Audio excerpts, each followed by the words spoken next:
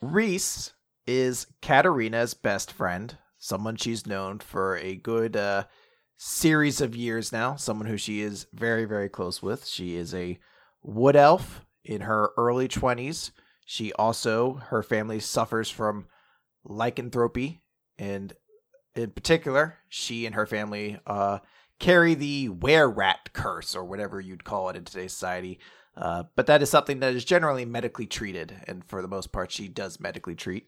And she works at a bank up in the financial district. I believe the same tower that Algernon Sharp works at. Or lives in the basement. Yeah, Dick Sharp. Dick Sharp's the one who owns it. Yeah. And she works there as a teller. So what is Reese up to while the party is in Lion Hill with Aaron at Aaron Aeronautics? She has been growing increasingly concerned because she has not heard back at all from Katarina over a long sequence of time, and clearly there are some tensions rising as things have developed over at the base where General Heller worked, and now there seems to be a lot of tension inside Valentine itself over that group of people that she knows Katarina's in with. So she wants to find out more about that, but she's not the most forward person herself. So Reese is actually going to be going to visit a friend of hers who works at the same wrestling federation that Katarina was a part of, which is our good buddy Spore. Spore the Myconid, also known as a mushroom person for non-D&D lore aficionados. Where do they meet? Where do they hang out? I imagine they're actually at one of the shows going on. And the reason in particular that Reese is going to Spore is because Reese, in her off time, does artistry work. And particularly, she does a lot of freelance work and sort of pro bono work for a lot of the wrestlers, because as she became friends with Katarina, she spent a lot of times around the wrestlers because that's where Katarina's passion was.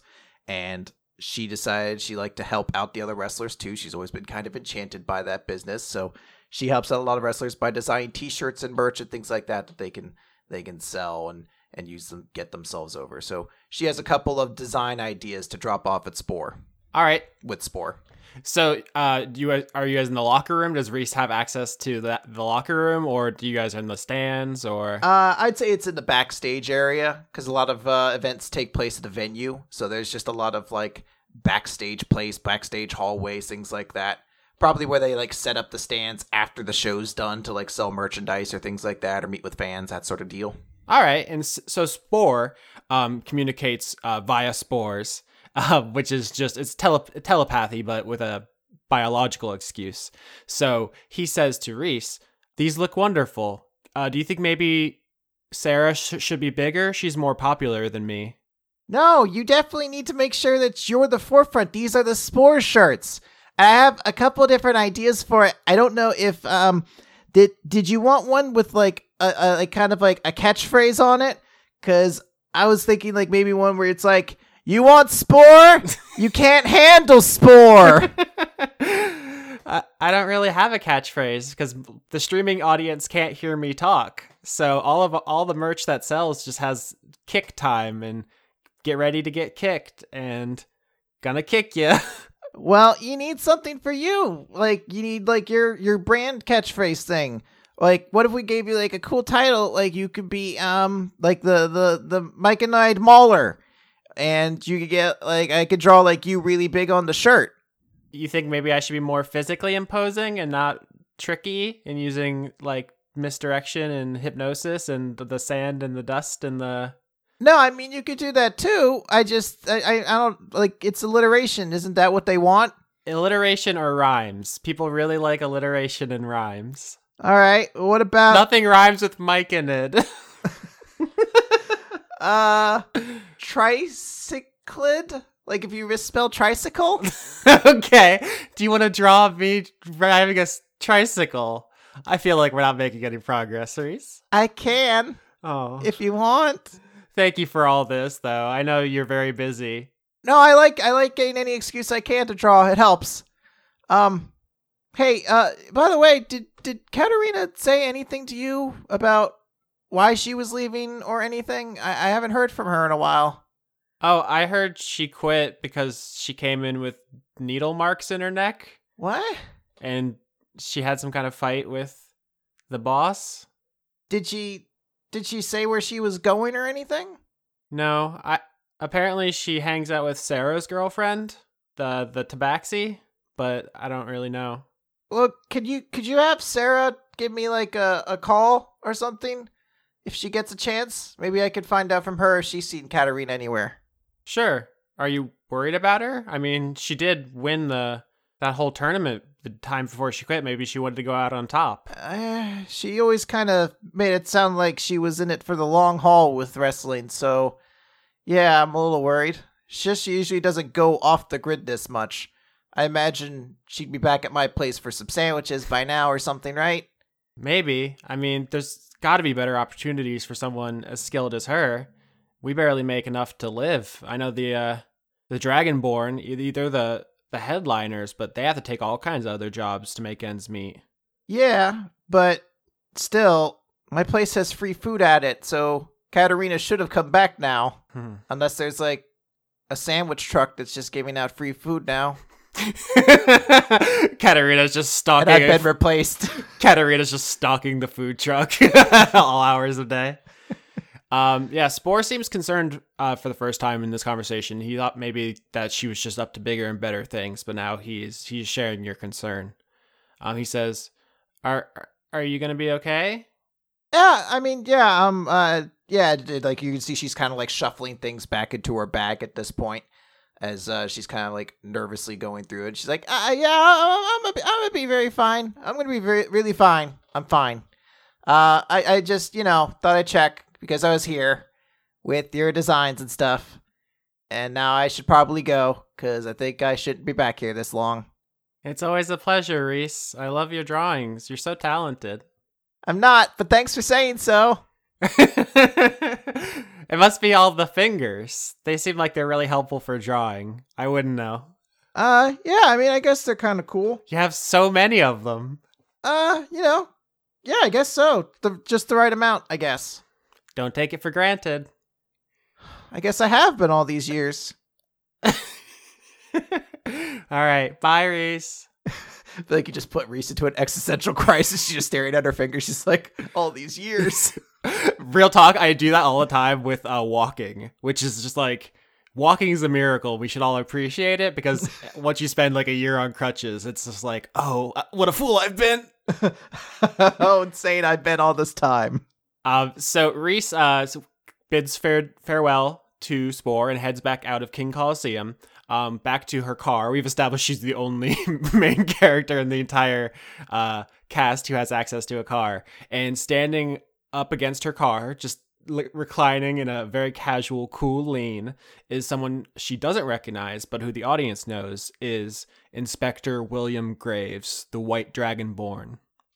Hi. Is he in uniform? Yes. Oh, I'm sorry, officer. Did I park illegally? Graves reaches down to his pocket and pulls out a piece of paper, and he says, "Are you Reese Hickenbottom? Is that how that's pronounced?" Hickenbottom, yep. And he hands you the piece of paper, and you see that it is an arrest warrant. For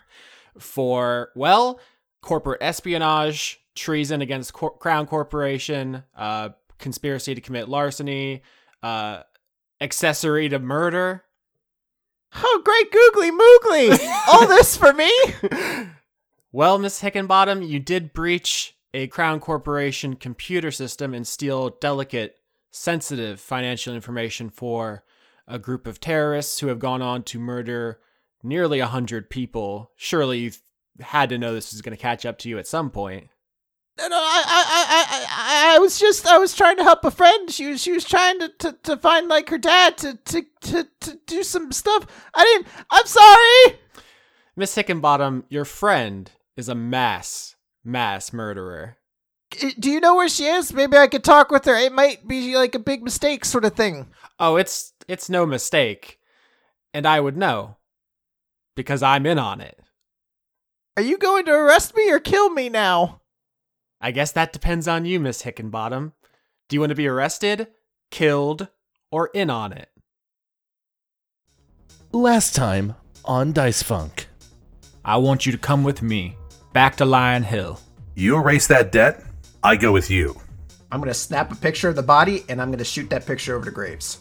Tell Memphis I'm sorry. And I don't know if or when I'm coming back. I can't give details, but could you just check in on my parents every now and then? I'll stay for you, but I'm not trusting Cat as far as I can throw him. So do you guys want to just stop and throw Private Fortune out of the car on your way through North Valentine? Can you, like, drop him at a hospital or something?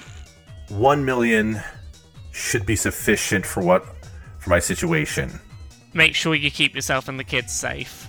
A woman in a lab coat who's sitting in a chair in the corner, like on her phone, and she looks up, sees you all come in, and then just looks back down and goes back to Twitter, or fantasy Twitter. And then I realized that I was no longer in the same place, in the same time, in my own body. I was in, this body.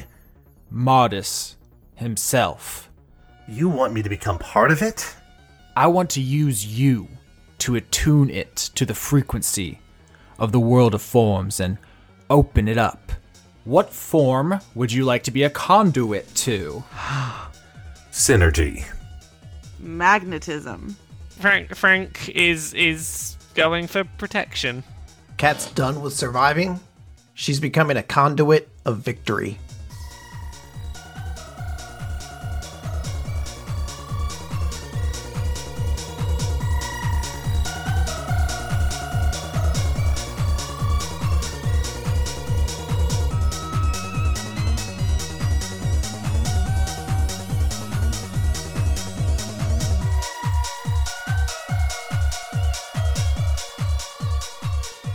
Have we ever, acknowledged on the show that when we're doing the test record, a bunch of us just say the word boners over and over? It has the best sibilance. It really lets you see all the peaks and valleys on your waveform. It's not a sex thing. It's a purely audio engineering. Boner. Yeah, if you want to know what this show is like before we hit record, it's literally us just going boners, boners, boners, boners, boners. In a purely professional capacity. Indeed, the most professional of boners. Pro boners. Yep. Fun team building exercise. What's everyone's favorite donut? Dunkin' Donuts has this seasonal brownie batter donut, and it tastes like the donut is literally just filled with brownie batter. It's really good. Krispy Kreme does a really good peanut butter jelly donut. That's good. Donuts are empty calories. I mean, he's not wrong. I just eat garbage. I like Enderman donuts. Empty calories are the only ones worth eating. Those are the ones that come in the box, right? Yeah, they're not good. I just eat garbage. Same. High five, garbage. Like a raccoon. Raccoons are great.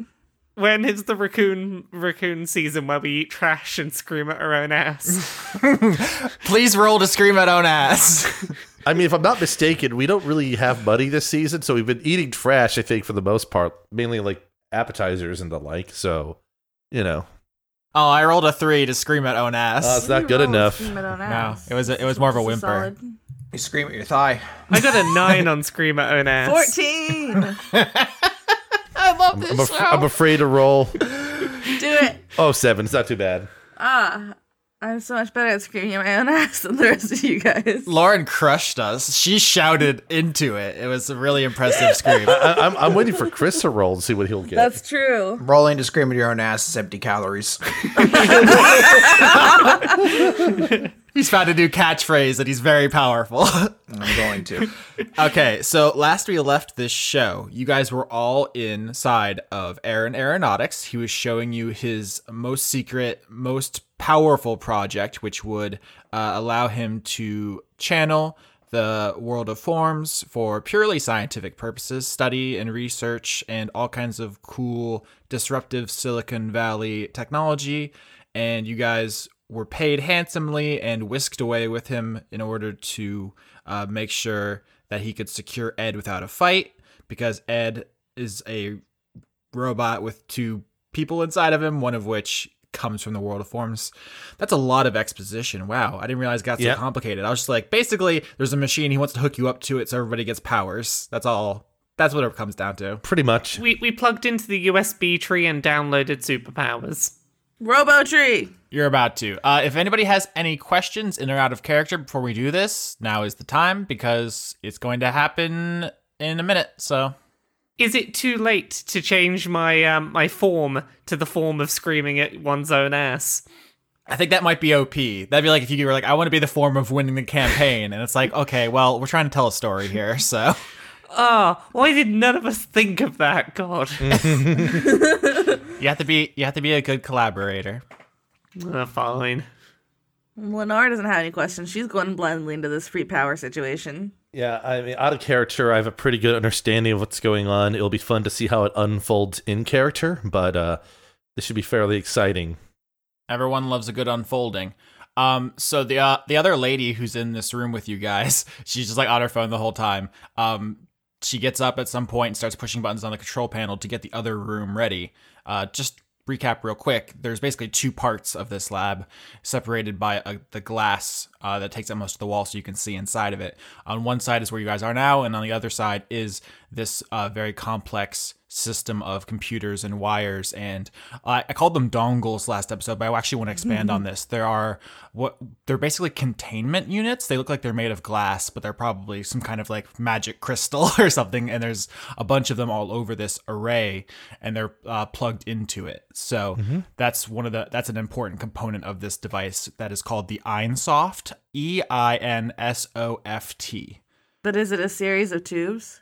No, Al Gore. God, is anybody in our audience old enough to know what you're talking about? I feel like we're not that old. I have bad news for you, bucko. Oh, God. The youngins.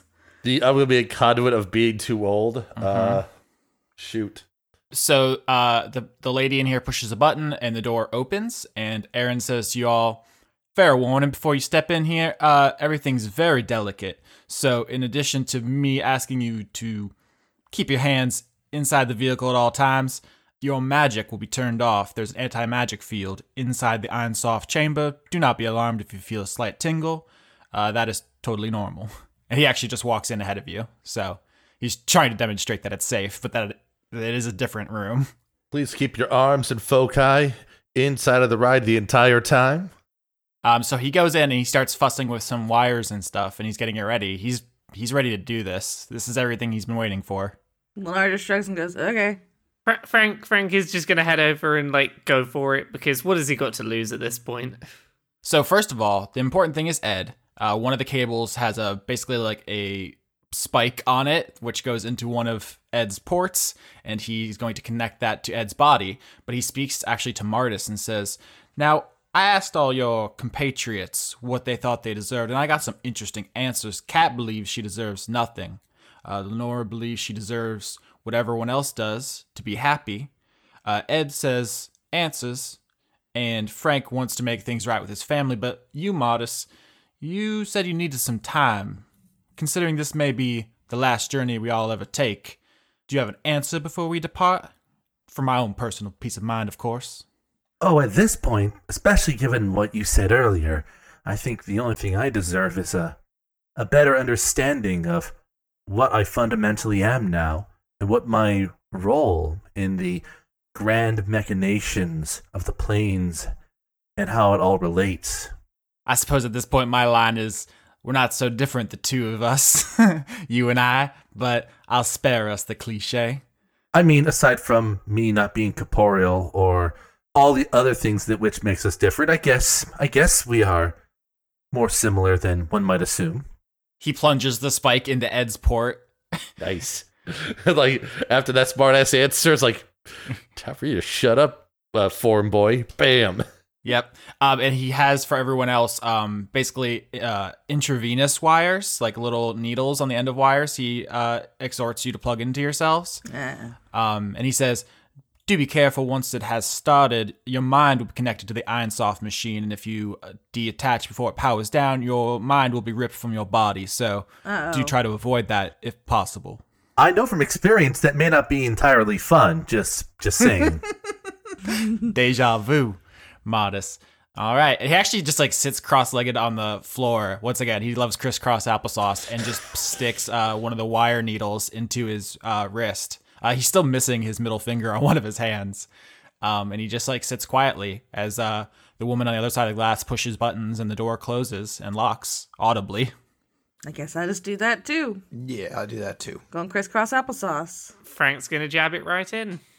Okay. I don't know if this is the right time for this, but Katarina, how's your alignment doing? It's shifted slightly. It's gone a little to the south. The deep south? The deep south. It's pure southern comfort now. Chaotic Georgia. Oh, jeez. No, that's the worst. No, that's lawful Alabama. Oh, man, that's even. Oh, that might be bad too. Oh. Neutral Mississippi is where you really get into trouble, but we don't have time to delve into that. Did you want to specify at this time? Yeah, well, I should note that over the last couple sessions with the willingness to take lives, Katarina has shifted from being true neutral to neutral evil. Dang. Fair. So everyone sits down on the ground. You guys, anybody want to hold hands? Kumbaya.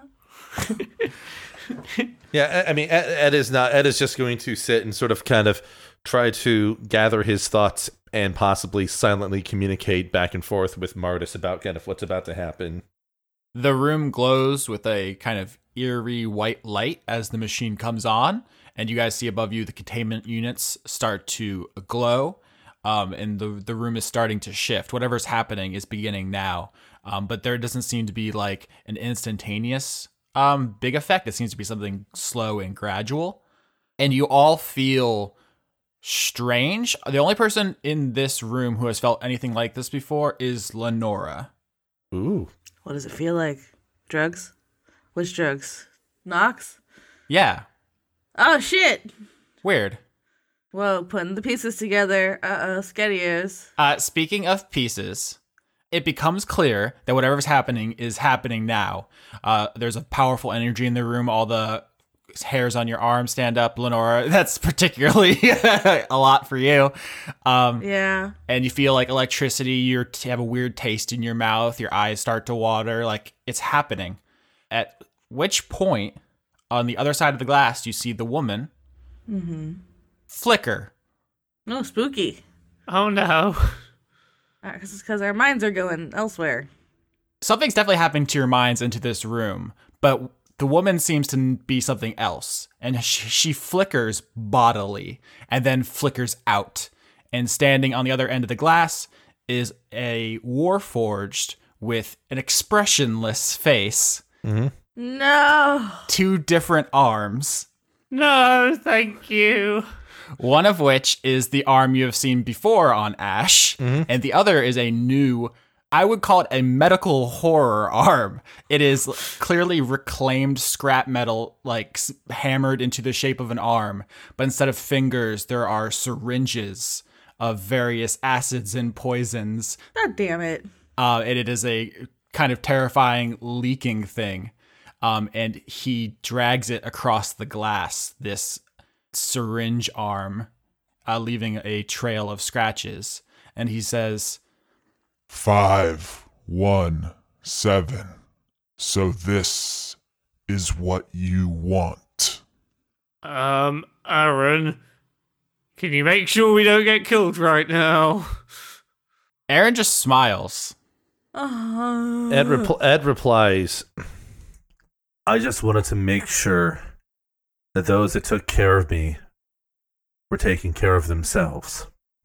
Before I can grant you mercy, I must remove the things that tie you here.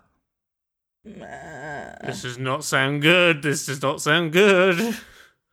If I must become mercy itself to help you, I will. Okay, at face value, that's slightly less ominous now. Yeah. Yes, please be merciful. Are you trying to get rid of this chassis, this body that I have? Is that what you want to do to give me mercy? We were built to serve. I have tried to free you, give you a life, and yet you serve still.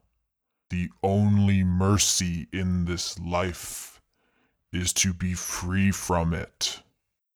And what about your own freedom?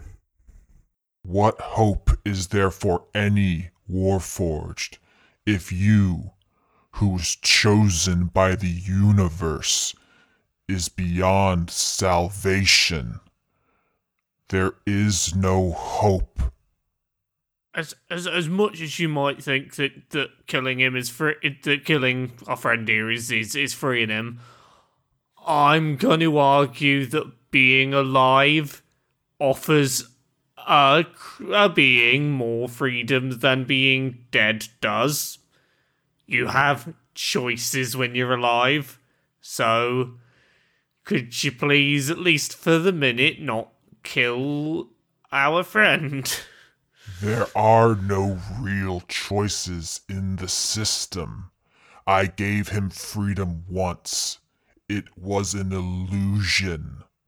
This world is coercive in life. I will free all of you. What if we don't want to be freed? All life yearns for freedom. Look, it sounds like what you're proposing is causing an awful lot of harm to us in the hopes that we won't want to stick around in life, and that makes you sound an awful lot like some kind of villain. Just putting it out there. The option that goes, I'm gonna go destroy everything that ties you to this earth so that you're happy with the plan where I kill you to free you from life. That sounds like some proper villain shit. Like this is not a thing someone who is mentally hinged suggests generally. Maybe everybody wants a freedom, but I don't think everybody wants a freedom as far as, like, getting murdered. That's just murder, dog. If I must be a villain to save you, then so be it. And Ash pushes a button on the control panel, and you guys are blinded by white light and an indescribable sensation that fills this chamber. Oh, no. You begin to lose consciousness as you understand it. There is but a moment if you still want to communicate. Please don't hurt anyone I care about. Lennar's gonna be like, you dick.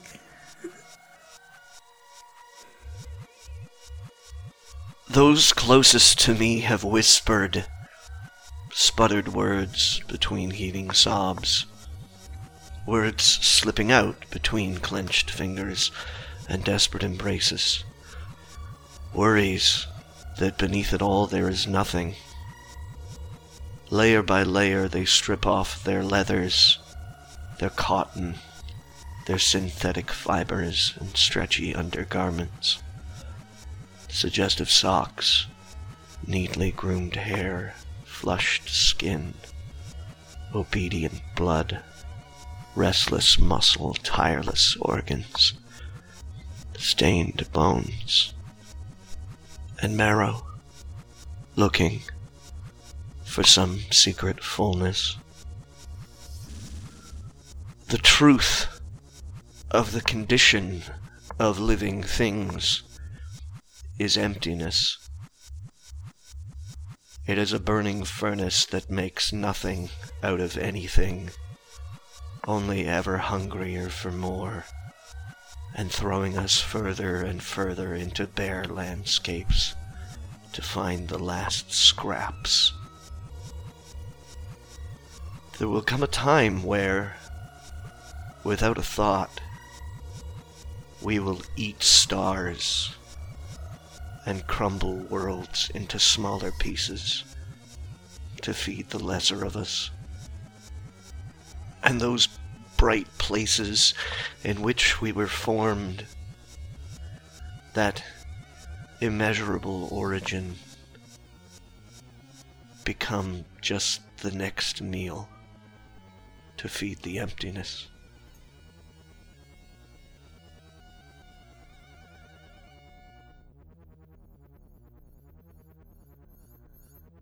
The party and Aaron awake on the floor of the Ironsoft chamber. It is dark and powered off, and the door is open. So, Aaron, do you have the ability to stop medical arm robot friend there? Because I'm just going to be direct. It sounds like his plan is to go kill everyone we love and make us have no reason to want to live anymore, and that's not good. Aaron pulls the cord out of his wrist, stands up, rubs at the spot where he's bleeding a little bit, and then looks up at the containment units on the Ironsoft. They are each glowing with an otherworldly light. Inside, it looks like there are galaxies, basically just swirls of color, untapped potential. Looking into it, you feel like you're falling inside. It's actually like hypnotic in a way that's terrifying. And he begins removing them from the machine. And he says, I appreciate the seriousness of whatever that was between a lot of you, but I believe Ash is no longer in my employ as of this moment. And I do have many experiments to get to, so if y'all see yourself out, that would be fine. So everything here is done and we're just good to go? Well, he kind of chuckles and he says, one of the units is gone. Wait, what?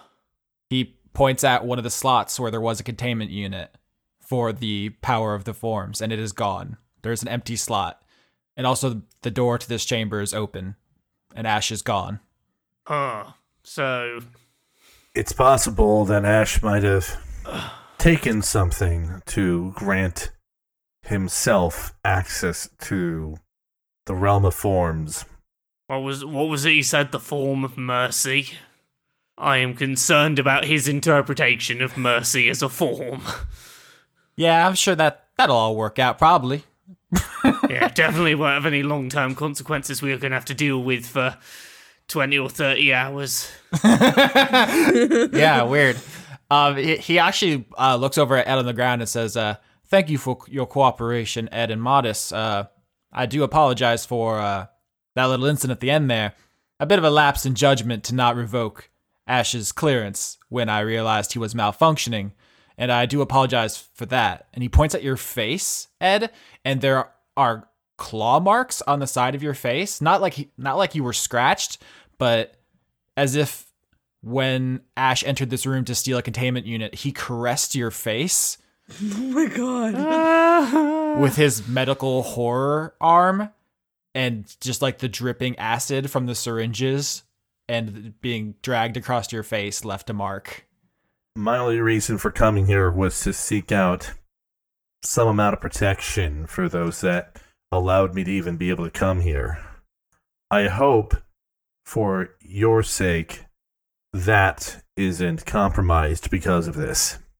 Well, it sounds like y'all have some work to get to. I do as well. So much to learn, and so little time in a life. Do you want me to walk y'all to the parking lot, or can you see yourself out? Well, where are you expecting us to go? Oh, so perhaps there's a miscommunication. I do not care. Will you provide transportation? I believe the armored personnel carrier is still in the parking lot. I got one question. When and how are we gonna know if this thing you did to us did the thing? Oh, I am excited to learn that as well. Part of the procedure with the Ironsoft system is the connection of your bodies to our monitoring system. So when and if anything manifests, I will be monitoring it from here. Thank you for the data. Oh, so this also allows you to track us forever now. Okay, cool. Would have been good to know that, but cool. There was a Q&A section at the beginning, I believe. Oh, indeed, but that, it seems like the kind of thing that you would volunteer that bit. Negotiation. Cool. Right. This is so fly. Wow. So what do you guys do? All right, guys, it's been cool. Katarina just got to start heading out. Hey, you don't get the vehicle by yourself. I don't need the vehicle. You guys enjoy it. Good, we will. Bye, Felicia. All right, Katarina, walk me through your steps here. So Katarina's gonna start like fidgeting around with her phone, and she's gonna start heading out of the base. She's not gonna be looking up or anybody. She's just like fiddling around with her phone the entire time. And when she gets outside, the drone that she got from Skell is out there, and she's gonna jump on top of it and fucking Green Goblin glider that shit out of there. Bye, bitches. You see on your phone as you are piloting your personal glider out of Aaron Aeronautics that Inspector William Graves has sent over a list of all known information about all the surviving board members. So let me run you through that real quick. First, Solomon Luna, head of media, whereabouts unknown. Skell, head of R&D, deceased. Although there is an entity with Skell's memories in the internet, whether or not you consider that the same person is up to you, and what you want to do about him, up to you. But as far as the board members go, that person is dead. The head of agriculture, and he gives you all that information. You can find that person if you want. The head of hospitality, Memphis Cordovero, who is in the Okanahalli and has decent security and also a lot of connections. So that would be kind of a fight, and also would turn South Valentine against you. That's just a consequence of that. But you know where he is. The head of financial, Richard Sharp. You know where he is, the top of the skyscraper. However, you also know that Algernon Sharp is somewhat friendly to the group. And although he hates his father, he also seeks his approval. So killing his father would cut off help from Algernon Sharp. That's a consequence there. The head of fashion, Beatrice Beauregard, who's in Beauregard Textiles. You know where that is. Beatrice is best friends with Skell, and that seems to have carried over to the Skell AI. So getting rid of Beatrice would sever their connection with Skell. That's a consequence there. The head of the administrative branch, who you have the information for that. You can find that person. The head of manufacturing, you have the information for that person. You can find them. The head of construction, you have the information for that person. You can find them. And the head of military, General Heller, deceased. So those are the Crown Corporation members that you have information on. Okay, cool beans. I shoot back, good looking out, G, and then head off. All right, Katarina has left the party. Cool. For the rest of us starting to go, like, once we are hopefully just, like, out of immediate range of Aaron, it's unclear whether he can just hear us anyway or not, but at least once we're sort of out of immediate range, Frank's just going to chime up and go, look, I don't know about the rest of you, but I feel like our friend with the medical arm is probably a pressing issue that we should, I don't know, focus on for a bit. No, I agree, because it sounds like he's going for shit. Ed has begun messaging Kennedy about what's been going on. See if Marshall Kennedy's going to respond or not to his messages. Yeah, you guys can talk to whoever you want. What are you asking? He's going to basically just first shoot out a message of, ran into Aaron.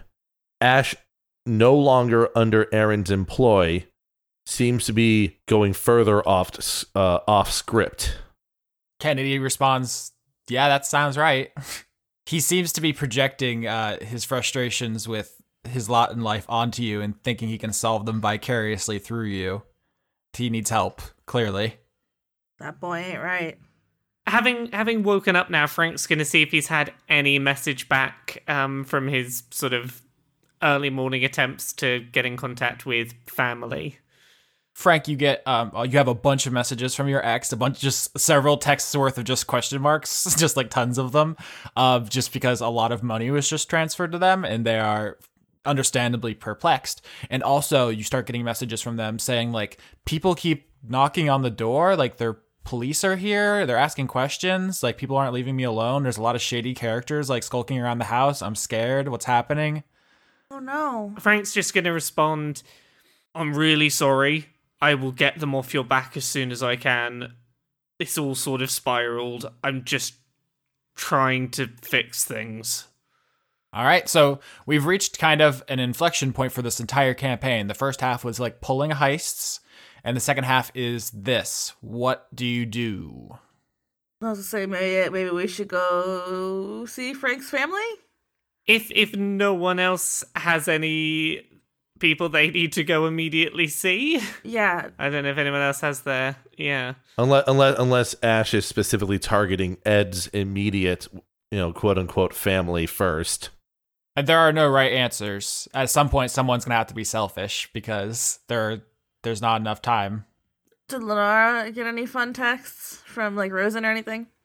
You get some selfies with Rosen and some bouncers from the club that they hired to patrol your neighborhood to protect your parents' house. Sweet. They're just like hanging out with the gang, and there's just like two guys in the background with baseball bats, and Rosen has a gun. Protect those old cats. Cats.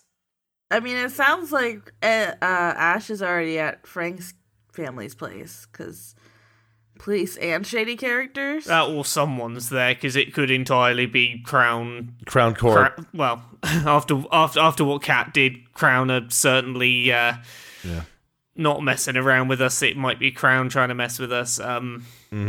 My gut right now says that they've gone to my family trying to find out where I am. I feel like I need to do something to get some of the heat off of my family right now, whether that is going and doing something in person or just making it known where I am so that trouble comes to us. I don't know. I don't know exactly what I'm going to try and do right now, but I need to deal with this, I think.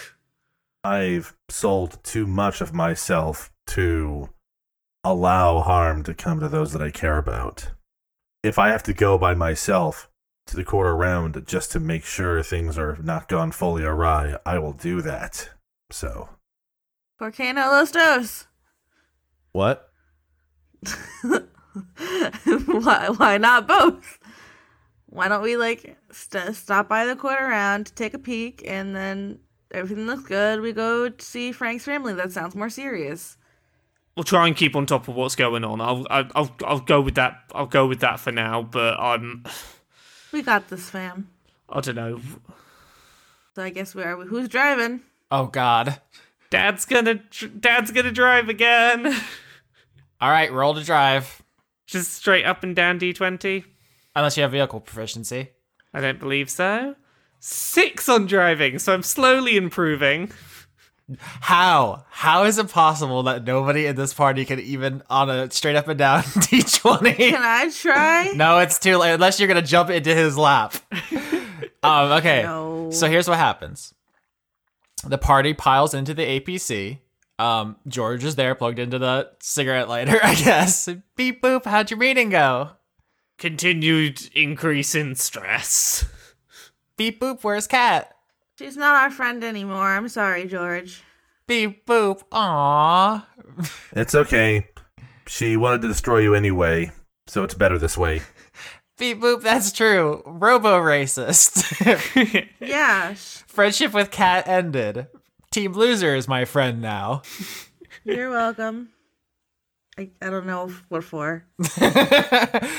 Frank, you pull out of the parking lot and you manage to just mildly clip several cars on the way out. Not bad. You just rub some paint. You know how it is, NASCAR style. Just enough to scuff up some nice cars that the owners are going to be pissed about. Yeah. And so you start rolling out of Lion Hill, back to the very bad dirt road out, back to Valentine. You get back onto there, and you guys are going along when you get a call from Algernon Sharp. Uh-oh. Hey, what's up, Algernon? Hey, am I on speakerphone? Yeah, you're on with me, Ed, and Lenora. Good, we need all the brain cells we can scrape together. So you guys killed everyone last night? There's just nobody left in the military branch? Is that what happened? That was not the intention, but it is the reality. Y'all are fucked. You know that, right? Yep. Congratulations on deducing that, Algernon. What's your point? Well, you guys massacred a bunch of police, apparently, or not. I guess something... I don't understand what the situation with the first police, but then the military... So there are just hundreds and hundreds of deaths on you guys, not to mention destruction of property, which in some ways they take more seriously. And just the on a personal level, I think Solomon just hates you. So it's very bad. Yeah. They've recalled Archon. Do you guys know Archon? What? Archon. You guys probably know this. They are a private military contractor. Does everyone know what that means? Because this is important. Like mercenaries? Yeah, basically. Mm-hmm. It's an evolution of the mercenary concept. In our world, private military contractors like Blackwater, which is a very villainous name, are basically people that governments pay to do unsavory stuff for them. Also, like, protection and guarding and stuff. But if you've heard the name Blackwater, it's from the civilian massacres they did and were taken to court over, and were so scandalized by. They actually changed their name. They're called Academy now, with an I instead of a Y. But that's who you're dealing with, because the military branch of Crown Corporation has subsidiaries, of course. Companies own companies own companies own companies. And there's only so much money to be made here guarding like a weapons lab and an algorithm program. So most of the people who work for the military branch do so in PMCs, private military contractors, who go overseas to, oppress people and do that kind of work. The very real thing that happens in our world. But you guys have killed just far too many people. And so Archon, Archon, one of the companies under the military branch, is being recalled from wars or conflicts in other countries to come back to hunt you guys down. Cool. Yeah, this is where I feared we were at, and I'm not gonna lie, no clue how we get out of this one, but yep, things are not good. Also, Katarina's gone. Gone? Like, you guys, you realize she was dangerous? You put her down? Gone? No. She left of her own volition, because she's a jerk. Katarina left on her own terms, and she's working with Graves within the police force. Oh my god. Yeah.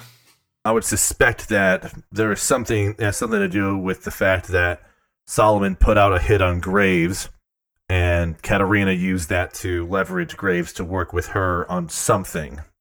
I mean, not so much a hit, it's just, that's how you get that job. How do you think Graves got that job? Yeah. I don't doubt it, but it's the cleanest term I could use to describe what it is. So what are y'all doing? There is a robot that wants to hurt Ed and anyone that Ed cares about, and the government, the corporations and Crown want to hurt anyone want to get to anyone that knows anything to do with us, and right now we are doing major damage control, basically trying to make sure that the people who are not us, who did not do any of this, do not pay the consequences for what we have been doing. Okay, I didn't really follow most of that. What am I supposed to do? I don't know, you got like a safe house or something? Secret lair? I don't know. I live in the most safe building in the entire city and you guys broke in, so... Secret lair? No, you seem like a secret lair kind of guy. Oh my god, we're all gonna die, aren't we? I mean, I had a really, really bad, mean idea. It's this bad, so don't get mad at me. We would try to blame Katarina and act like we didn't do it and see if there's any way we could convince somebody to believe us. So the administrative branch, they're the ones in charge of making sure stuff like this is taken care of. You could say something that's absolutely true, that Katarina basically killed the person who was trying to run Product Eternity for Crown Corp. I mean, it doesn't really matter what's true. Sure. The important thing is that you guys killed a lot of people and someone has to pay. Now, the way the justice system works is if you do a monetary crime, you have to pay that off. If you do a behavioral crime, you get put into a therapy dimension until you work through your issues. But if one of you guys gets arrested, they're going to quote unquote put you into therapy and just walk you out into the desert and shoot you in the back of the head. And then if anybody asks, you're still in therapy. That's the stakes. but I have a connection with Justice Alistair of the administrative. That's the head of the administrative branch. I mean, as I say I have a connection. My dad and him work together, obviously. If you guys want to go snitch, I can set that up. Oh, I feel like such a dick. As like, out of character, I feel like a dick.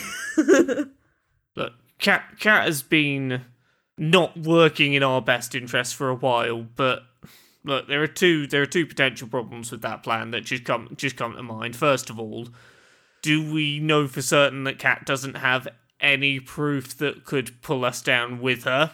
That's 3 against 1. I don't know if that's how courts work. I don't know what evidence she would have. The other problem is obviously we still did these things. I'm not thrilled with this. This is not my favorite plan. It's not. Yeah, I don't like it. But it's the only idea I have. As of right now, there are 2 particular threats to those we care about. There is Crown Corp, and there's Ash. If there's a way we can mitigate one of those cleanly, perhaps the other one can be dealt with more directly by Crown Corp while we're out of the picture, I guess. So are we Team Snitch? Yeah. Team Snitch. If we go snitch and put this on Cat, there's going to be consequences for that. Well, there's consequences for everything, though. Yeah. I feel like it's what we have right now.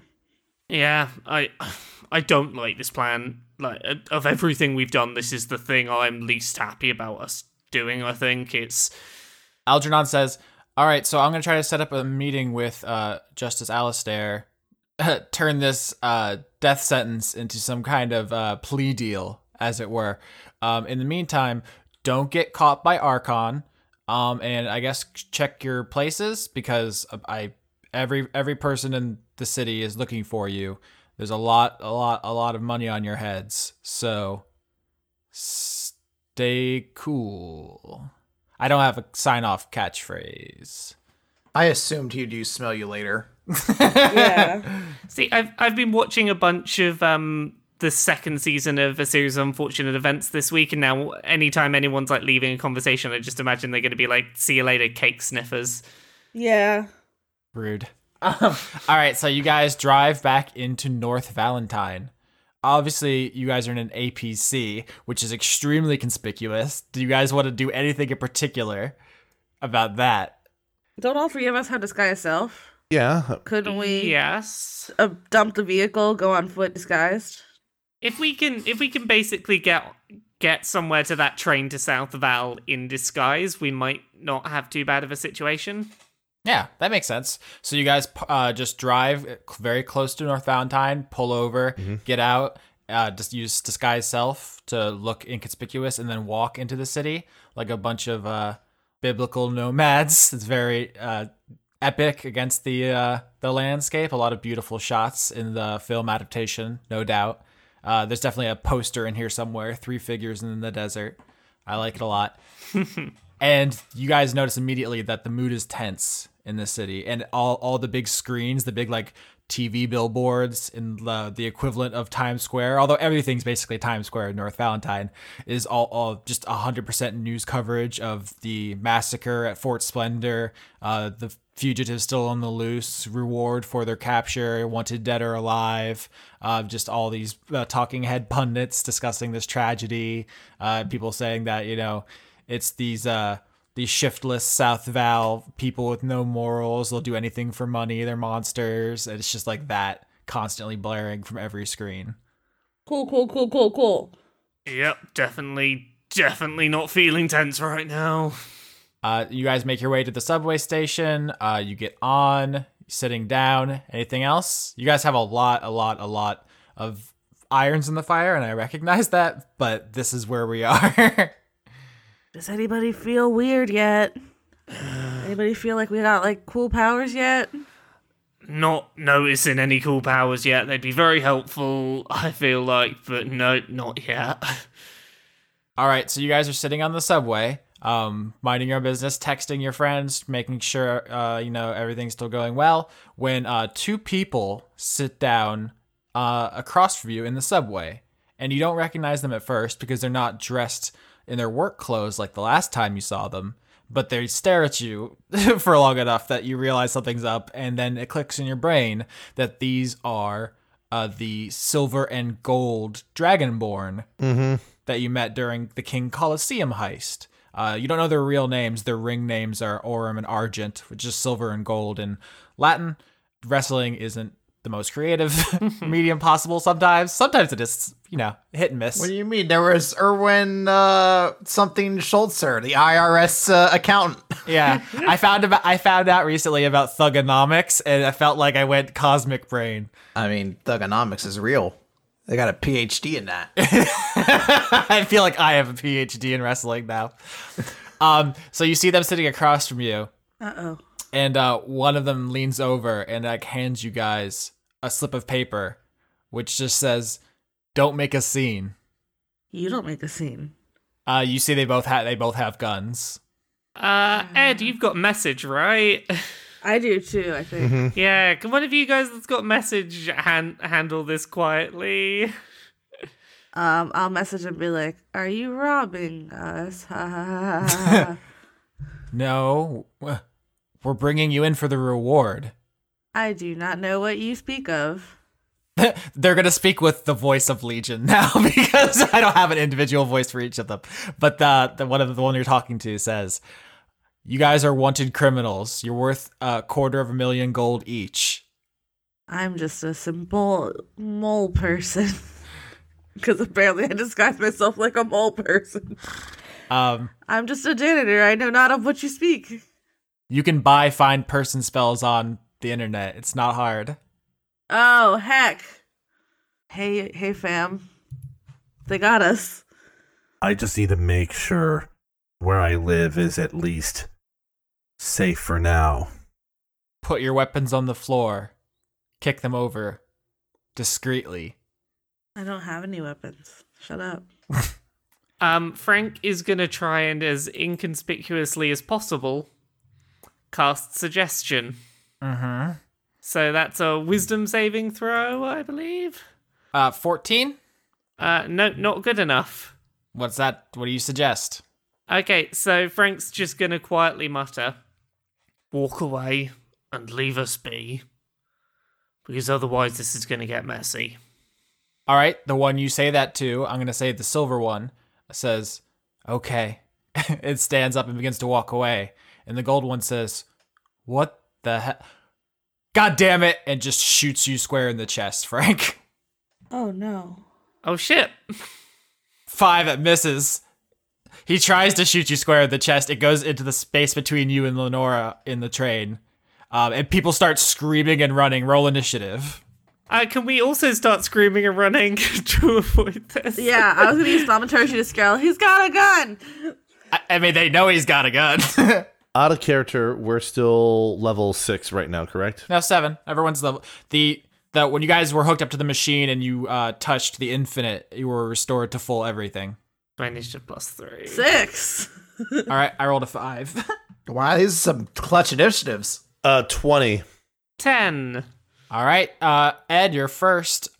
They both have guns. The one who was being suggested is broken out of it by the gunfire. What Ed's going to do is use his bonus action to sort of flip out one of his knives directly into his hand and then try to attack Arm, the gold one, to try and disarm him and get the gun out of his hands. So you want to make a strength, or you want to make a contested, grapple? I guess that's the only way to do it. I can't, attack the gun and try to knock it out of his hand. 7, not great. Jeez, well, let's see here. D20 -3 for a strength contest. 13. All right, so he has grappled. You run up and you grab his arms, and you're basically holding his arms up so his gun's aimed at the ceiling, but he's still in the fight. Frank, your turn? So with my turn, I'm gonna try and cast Ray of Frost. Mm-hmm. 9. Nope. Gonna miss. Nope. That does not make him frosty. It does not. Lenora, your turn. Okay, I'm going to go ahead and assume that they are within 30 feet of each other, both of them. Yep. Perfect.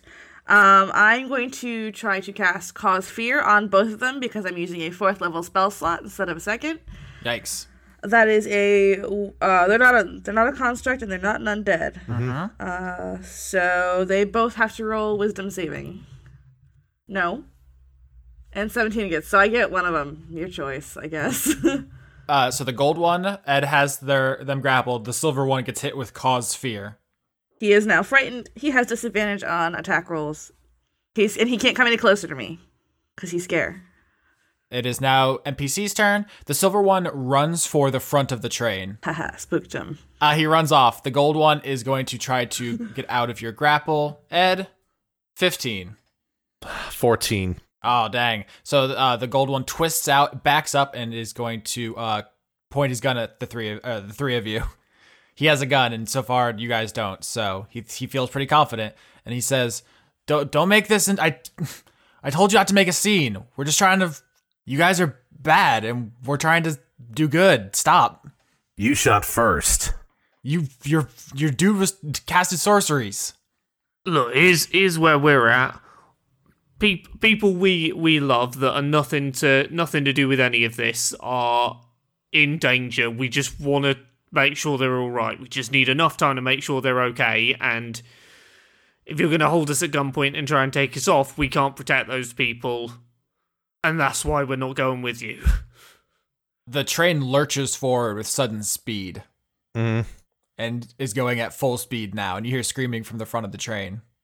Okay, I was gonna try and claw myself to use Misty Escape. To teleport up to the front of the train to see what's going on. Alright, so you take D4 damage.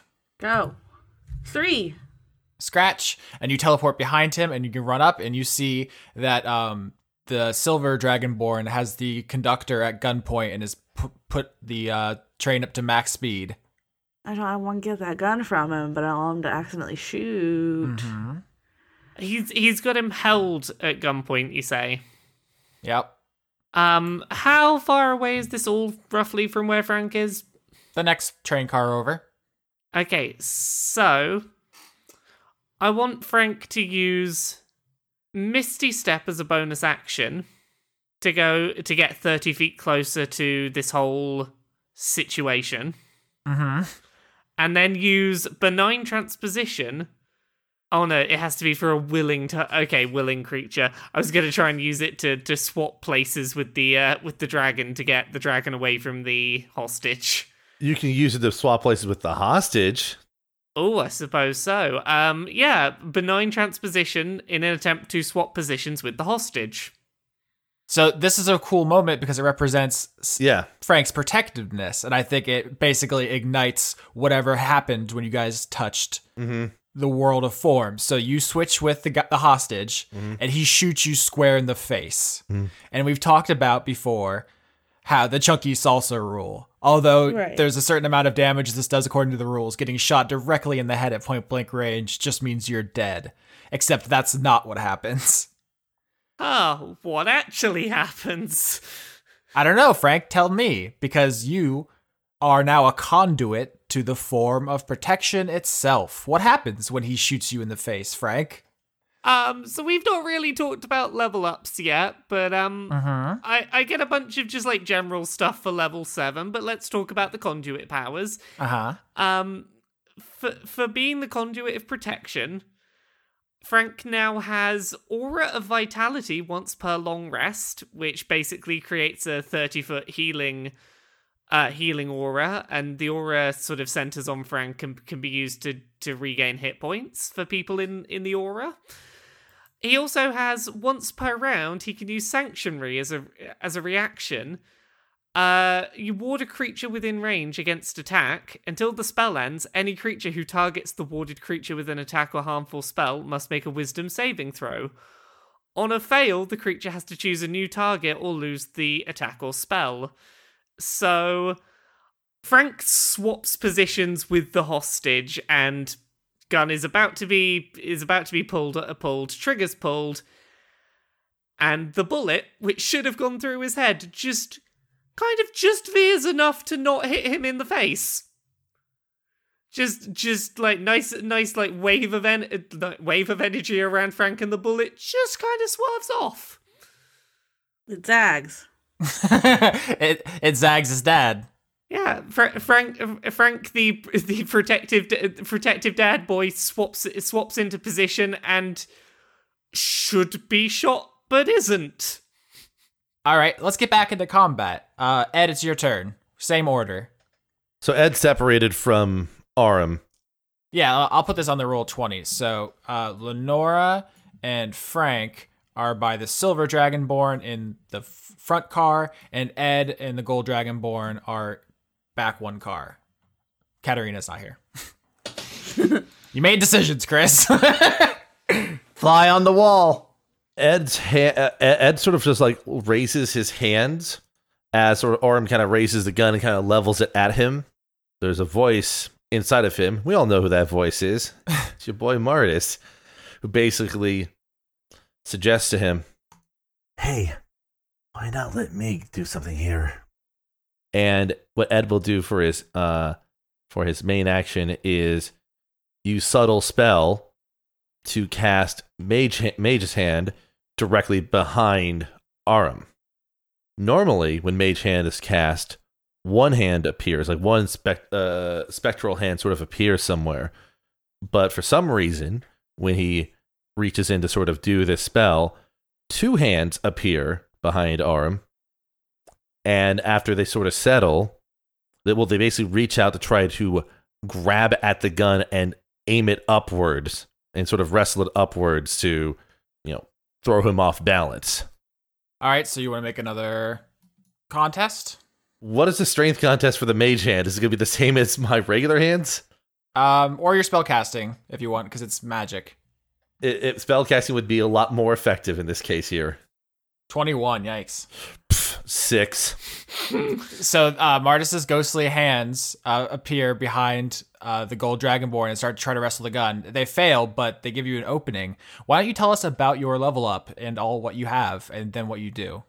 Actually, this is a pretty big level up for Ed, because he reached the level 6 as a sorcerer. So there's a couple of things. One, he has a new spell, which is Enhance Ability, which is a fun spell that we'll explore later on. But his level 6 is also a point where sorcerer powers sort of kick in even further. And Ed's sort of primary ability is all that time magic stuff. So the feature he gets at this level is called Stolen Time, where now his initiative is Dex plus Charisma, and he can use a bonus action to spend sorcery points and force a Charisma contest. The winner basically gets an extra action of sorts, and the loser loses the ability to use both their action and bonus action. So it's sort of like a mild version of haste and slow being exchanged. And lastly, the conduit that he is Synergy, which basically grants him the ability for Mage Hand to become enhanced. So instead of one hand, it's two, and it's akin to sort of the ranged Mage Hand Ledger Main shenanigans of the Arcane Trickster, but instead of a single invisible hand, it's two visible hands. So the next thing he's going to try to do is spend 2 sorcery points to try to do a Charisma contest against Aram. All right. Oh, crit. God damn it. 11. Nope. So what happens is Aram gains his speed is doubled on its next turn, and it gains an extra action it can use to dash, disengage, or dodge. Ed's movement is halved and can either take an action or bonus action on his next turn, not both. But those are the only things he can do on his turn specifically. So Ed and Aram are struggling. He's overwhelmed by their basically 4 hands he has to fight, but he's winning the magical duel. Frank, your turn.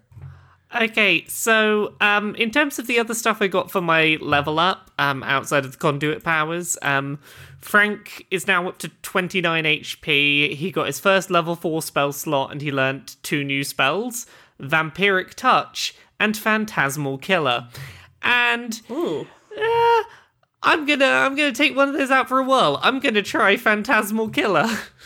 What is that? oh geez. Yeah, let's give this one a whirl just to try and deal with this nice and quickly. It's a wisdom saving throw against one creature, so it's going to be the dragon that tried to shoot me point blank in the head. Yeah, one assumes. 9, fail. Fail. The target becomes frightened for up to 1 minute, and at the end of each turn, it must wisdom save on 15. On a fail, it takes 4d10 psychic damage. Yikes on bikes. All right, so the Silver Dragonborn begins cowering in the conductor car and against the wall, shivering and pointing your gun at the person who seems to be immune to getting shot in the face. So yeah, that's Frank's turn. Lenora, cat, Okay, so my level, I got a spell. I took Greater Invisibility. It sounds like what it is. Mm-hmm. And I got another Eldritch Invocation. I got Bewitching Whispers, so I can cast Compulsion once per long rest using a spell slot. But what I'm going to try to use is my Conduit power, which I got a few things, but one of them is that I can pull it and push things because it's magnetism. So can I try to pull the gun from him, and how do I do that? I just do it? It'd be his strength and holding on the gun versus your charisma, which is your ability to enforce your will on the world. Perfect. 14. I rolled an 8. Uh-oh. So you try to yank the gun out of his hand, but he holds on to it. We are all still very shaky with our new superpowers. Yes. That's okay. That's several superhero stories always start with that way too, with the hero first obtaining their ability, and they always have trouble using it to start. Yeah, like Spider-Man with his webs. Yeah. I'm just glad that Frank wasn't shaky at his ability to not get shot in the head by that one bullet. Yeah. So Lenora, what is all your level up? Because yes, you have some minor magnetism in the ferromagnetic sense, but also Yes. most importantly, you have other kinds of magnetism. I got Friends as a cantrip, which is like a charming kind of thing. I gotta try and I can suggest somebody do something, hopefully. And then I got Charm Person as a level 1 spell. Because I'm very charming. I am very magnetic. Mm-hmm. And that's what I got for my Conduit power. And then I already said my other stuff. All right, so now it is NPC's turn? Yeah, he's spooked. Yeah. So the Gold Dragonborn is going to shoot Ed. Go ahead. 2 different attacks. 12, 15. Both miss. Oh, dang. Anyway, the Silver Dragonborn is going to try to shoot Lenora. Fuck. Crit and a botch. Oh, thank God. Okay, so this is fun. So he rolled a crit, which would have done a lot of damage to Lenora. I think we often forget to just explain to the audience how fragile Lenora and Frank are. Lenora almost died during the Heller boss fight, and Frank almost died from that grenade with Heller too. So, Yeah, Frank is a very squishy boy, which is why I'm very glad he now has the ability to do healing and redirect where attacks are going, because sometimes it's very useful for the squishy people not to get hit. Yeah, so if that crit would have hit Lenora, I'm just gonna roll just to demonstrate how much damage that would have been. So that would have been 21 damage. I'm up to 38. Well, I have 35 right now, but my max HP is up to 38. So more than half. It would be good, but I would be okay. I'd be alive. Okay, but instead it's a botch. So what happens is he's scared, he's shaking, he's being cornered by 2 scary magic people. He raises the gun, he pulls the trigger, and you reflexively, magnetically ricochet the bullet, and it hits the window in the front of the train and shatters it. Cool. And now this train is going max speed, so wind is rushing in, and you're in this dark tunnel. Is there any way for us to change the speed? Yeah, it's a lever. Yeah, I was Kronk, pull the lever! or push the lever, whatever it does. Can I pull the lever? Can I do it? Can I just pull the lever? Or do the lever? For what? Less fast. Okay, so you as an interaction, you pull the lever down a little bit. Yeah. Ed, your turn. Oh, wait. For the end of one of those dragons' turns, they're supposed to do a wisdom. That's the silver one. So, wisdom saving throw? Yep, wisdom save. 11, that's a fail. Yep, you're gonna take 4d10 damage. That's a lot of damage. Ooh. 21 damage. Ow! That's a lot. Ow! So his brain just explodes with pain? Yep, and he continues to be scared. Yeah, so the Silver Dragonborn is cowering, scared. His gun can't hit someone at point blank, can't even go straight. Seemed to go at just a wide angle, and now his brain is exploding. He's having a very bad day. Mm-hmm. Ed, your turn. You're all alone with the Gold Dragonborn. You guys are wrestling. Ed is going to just try to have the hands wrestle the gun out of Arm's hands. He's going to try to have Martis's hands try to wrestle that gun out a second time. Okay, well, that's just a grapple roll again. Hopefully this works. Shit, I rolled an 8. 11. Yeah, this is... I mean, Ed is trying to avoid pulling out his own gun in this situation here. He's, as far as it looks like, at least from his standpoint, someone pulled a gun and shot at him, and he's trying to defend himself from that standpoint there. So that's all that Ed can do right now. All right, Frank. Before he does anything else in this turn, Frank is going to go to the Dragonborn that he phantasmal killed, and he's just going to sort of bend down to him and go, "Look, if you and your friend leave now, it's all good. As you can see, you don't want to be messing with us, do you?" Intimidation roll? 16. I'm trying to think if that's enough, because you guys are worth a lot of money. My thinking is he's very scared, and I am immune to bullets. So that intimidation is going to make him skip his turn, his actual actions. Okay. So, Lenora, your turn. I don't know what to do. I don't want to hurt him. He's really scared. So we're still, we're not anywhere in, the city of South Valentine yet, right? We're still, in the middle of going underground. Yeah, you slowed the train down, so you're still underground. Hey, Frank, are you good here? I'm gonna go help Ed. Yeah, I got him. Okay, I guess I'll use my turn to run back to where Ed is to provide some backup for the non-scared dragon. Okay, so it is non-scared dragon's turn. He sees you running towards him. He's going to try to turn and shoot you. Okay. Pew. 20 and 10. 20 hits. So, Frank's gonna use his conduit power of Sanctuary. Wisdom saving throw. 10, fail. So, the attack now cannot hit Lenora. Okay, so the flavor of this is Lenora, seeing that Frank has the silver guy pinned down, turns and runs back to help Ed. The gold dragonborn fighting Ed turns around and shoots Lenora, but Frank's protection powers ward her, so the bullet, it's flying towards her.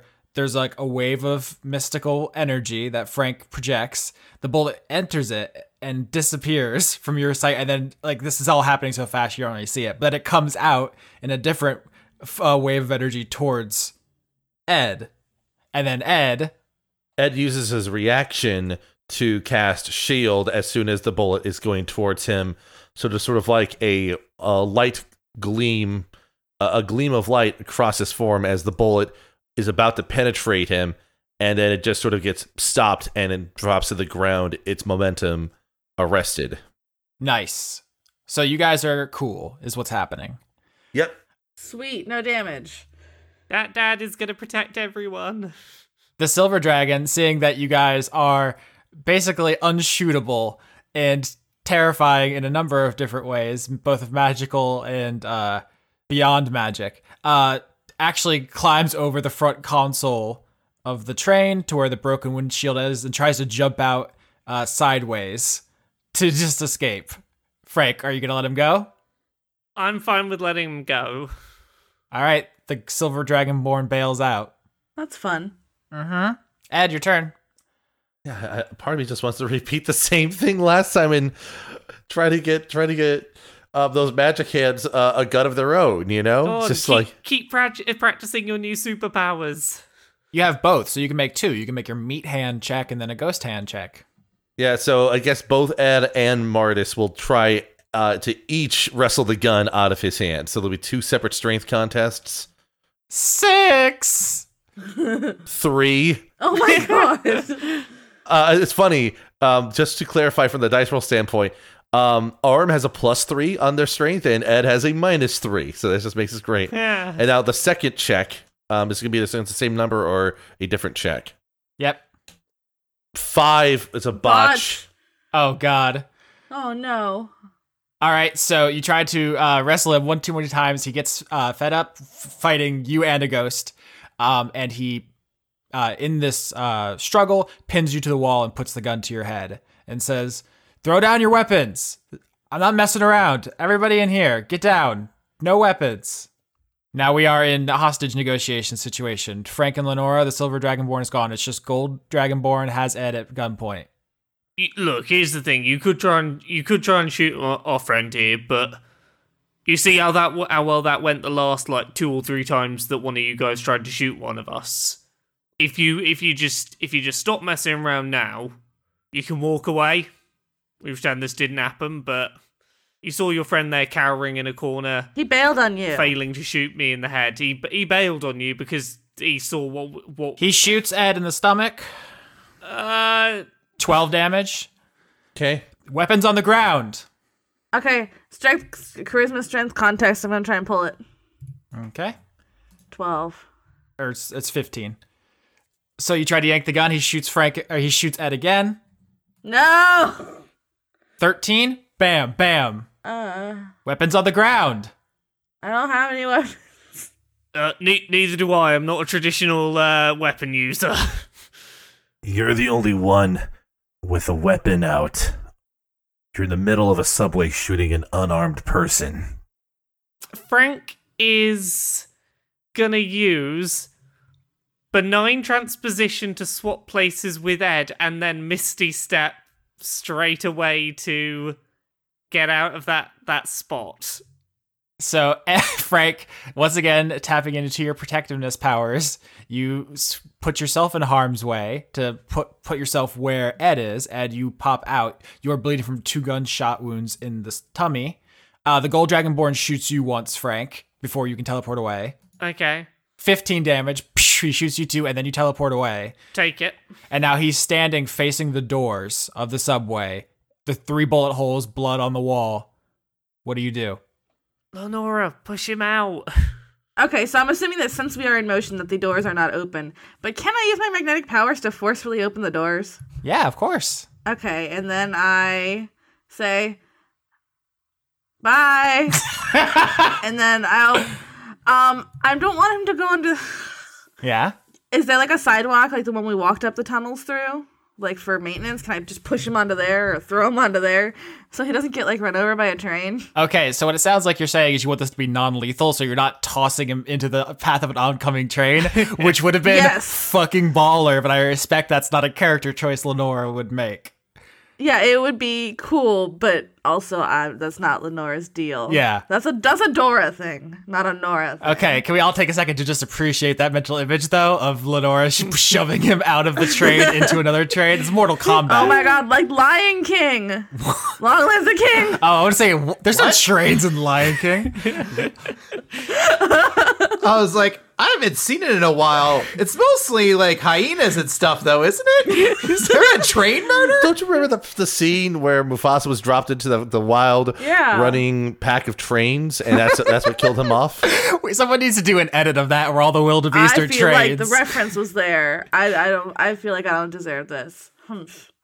But now, yes, I'm going to push him out of the train in a way that doesn't kill him. All right, so he flies out. You push him magnetically. So I want to be clear. You are magnetic in a platonic sense. You push and pull things towards you. It's not ferromagnetism, like the way we think of the word magnetic. Yeah. It can be people. It can be things. It can be ideas. It can be interactions. You can push and pull. That's what the friends and charm person are. Yeah. So you repel him. He flies out. He like hits the subway tunnel wall and falls to the ground, but does not die. And everyone in the subway sees this, and they are terrified, but also impressed. None of you drew a weapon, which is a pretty cool thing for your reputation. Because right now, your faces are going to be plastered all over every news channel, and all the pundits are going to say you're dangerous terrorists, so you've murdered hundreds of people, but you've just in public shown your commitment to not murdering people who are shooting at you. Mm-hmm. Yes. So mission accomplished, gang. So there isn't like a light side, dark side meter, but I want to acknowledge that if there was, you guys have made a pacifist display in public. That's something to take into account. But Ed has 2 holes in his stomach and Frank has 1. Before we do anything else, Frank is going to use the other part of his protection conduit power and is going to do some nice healing magic. So Yeah, it's more than enough to heal everybody. And so Frank is just gonna start emanating just a nice calming white light that just like starts healing bullet wounds and propping us all back up to health. Yay, my 3 health. you project your aura of protection, and you see everybody's wounds start to close, and the blood like gets sucked back up, and the bullets get pushed out and clink to the floor, and people have seen healing magic, but this feels different in a way that people instinctually know. Just for like the flavor of this, I want this to feel just like a familial hug. Aww. It's just you just feel like you're getting a big old hug from a family member. And everyone feels that all the civilians and everyone in this train feels your hug power. Everyone just feels big dad hug. Yeah. And Ed, I like the arc of that fight for you was you just continually tried to steal that gun.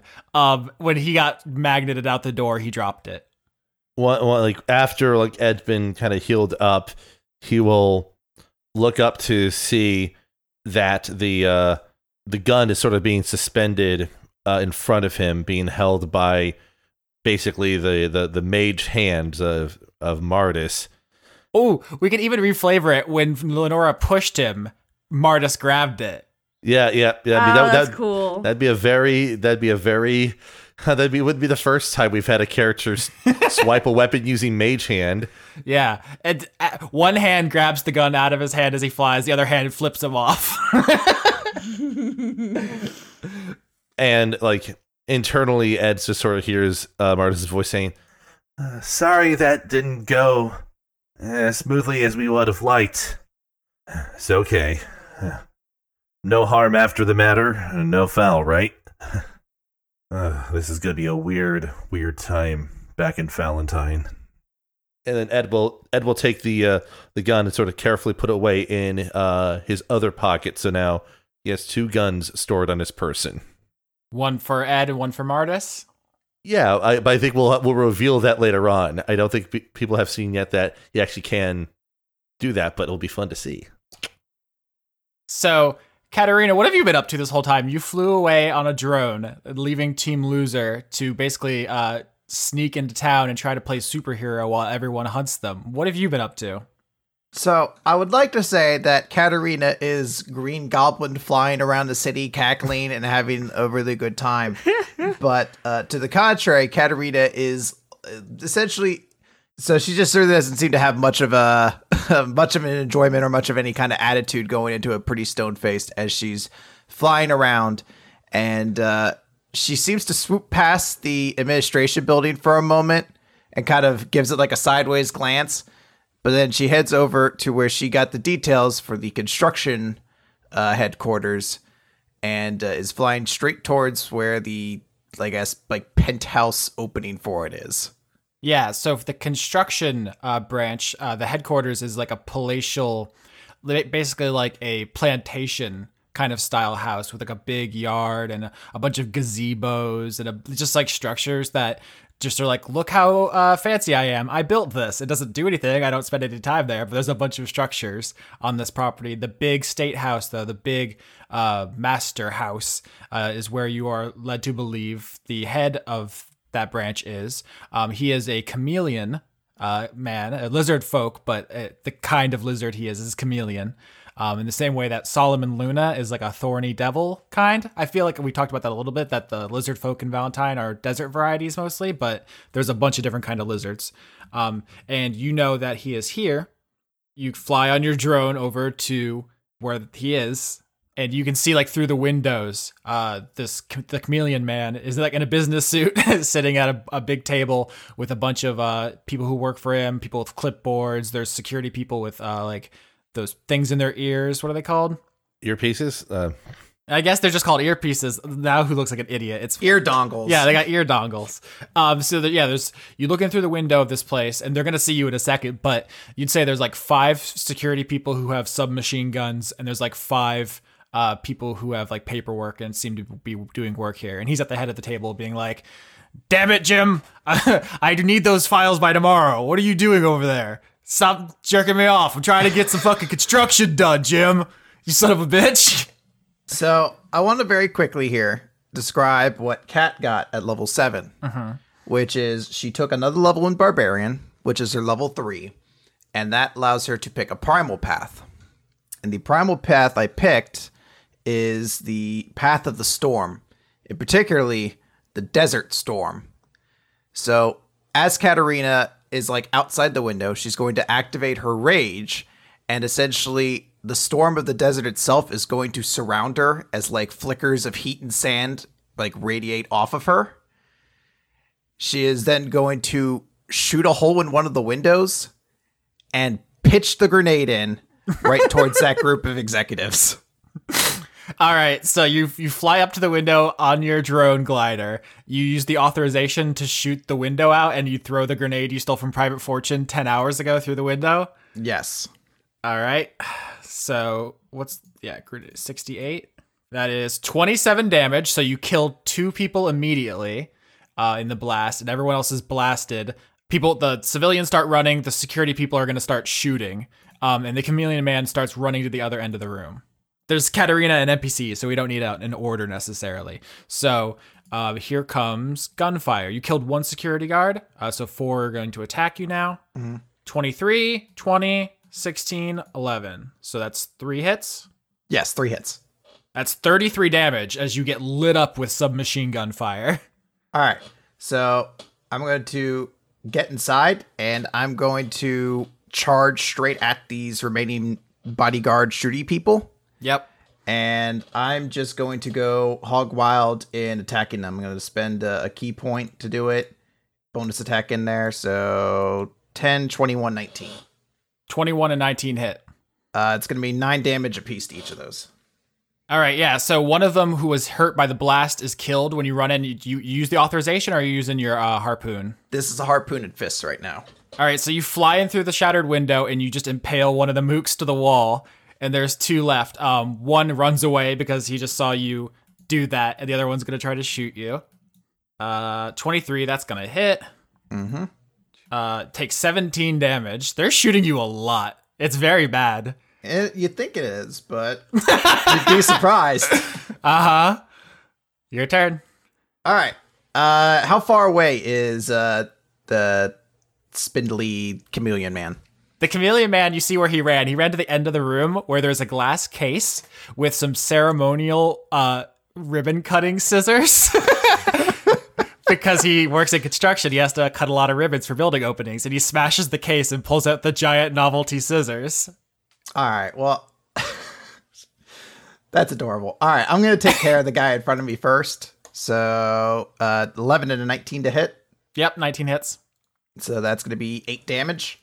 All right, so you stab that guy. He's actually still alive. He is? Yeah, sorry. Can I spend another key point to do another attack then? Sure. I want to get rid of this guy. He's annoying me. 18. Yes, that hits. All right, so then that one's 11. Yeah, that's good. Okay. You just impale him too. F that guy. Yeah. And that's my turn. But if it's just me and the head left, right? Yeah.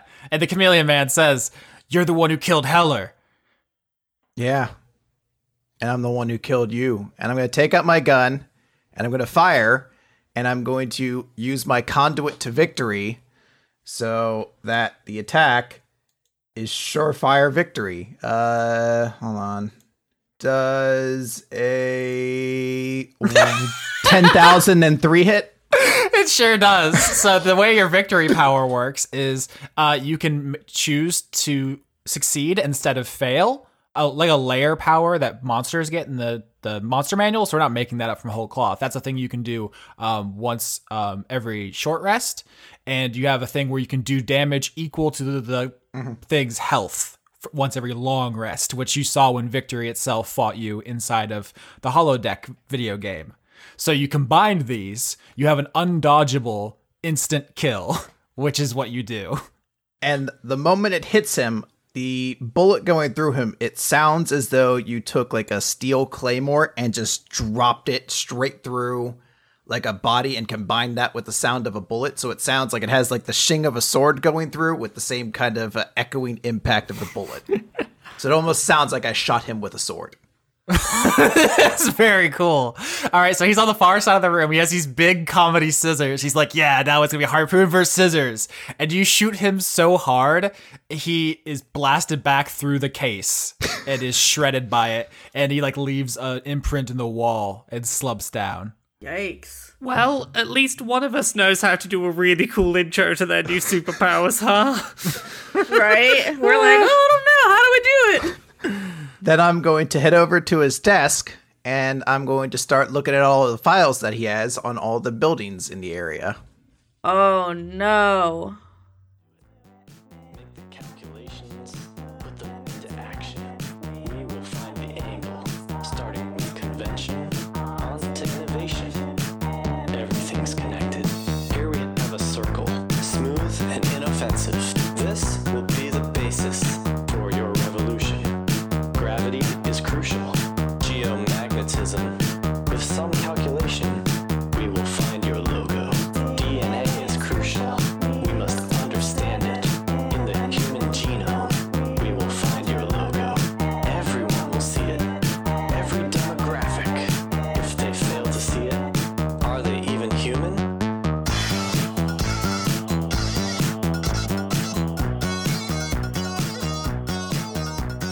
It's me, Austin. It's me, Lauren. Credits. Wow, and we're here to do the credits. The credits. So music. It's new music this month. Are you excited? Yeah, tell us all about that new music, Austin. The new music, Austin, is from Overclocked Remix. We have Trance Version, an arrangement of Theme from Ghost and Goblins. Whoa. And what? I said whoa. Why whoa? I was trying to be excited. And we have Badass, an arrangement of One Winged Angel from Final Fantasy VII. Of course. I'm sorry, I'm so basic. You're just predictable. I am. Also, we have Redesign Your Logo by Lemon Demon, aka Neil Cicierga, who gave me his blessing to use it on our show. I had to ask him because he does not have a public policy like Overclocked Remix does, where I just looked at their website and it said it was okay. Wait, so you got to talk to him? That's cool. Yeah, he's very cool. Do you remember when in high school when everyone was obsessed with Potter Puppet Pals? Yeah, it's that guy. Yeah, and now he says we can use his music on our show, which is cool. Yeah, whoa, we're like cool and famous. Wow. All right, so now... Would you like to name the executive producers for April 2018? I have a list here, and I'm going to read some names. And you want to help me? Yeah, let's read some names together. Okay. I want to take initiative here. Mm-hmm. Joseph Tombrello. Extellaris. Kirsten Haslinger. Nope. Kirsten? Kirstine. I said Kirsten. Kirstine? Kirstine. Kirstine? I'm so bad. Sometimes I wonder, wow, can I get any worse at speaking? Mm-hmm. And then here we go. It's always exciting to know you have untapped potential, though. I guess. Jade. Devin Smith. Sevard Nakarasamova. Arna Helgadotir. Brent. The Cult of Gorfanax. Paul Mullen. Dr. Goatman. Toshiro Kuru. Andrew Grothin. Levi the Young. Kevin Dobbins. Anthony Sauvier. Morgan Rapp. Cucumber. That's so good. Hustle Bones. I mean, Hustle Bones is also very good. It really is. Killer Cotton Shizno. Nicholas Dominic. Isaac Arevalo. Oliver Sadler. Yam. I can't believe you got Yam. I'm going to arrange this list so all the ones I get are extremely easy to say and all the ones you get are like tongue twisters and see if you notice. You know what they say about people pronouncing things wrong? It just means they learned it from reading and that's not bad. Oh, okay. You read a lot of book.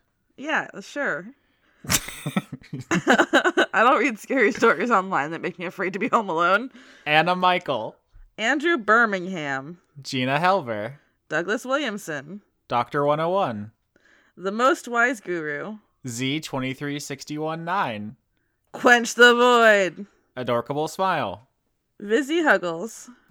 Jay Logan. The cast of Dungeons the Gathering. Madison Lilith McKenzie. Notorious Stoltzy.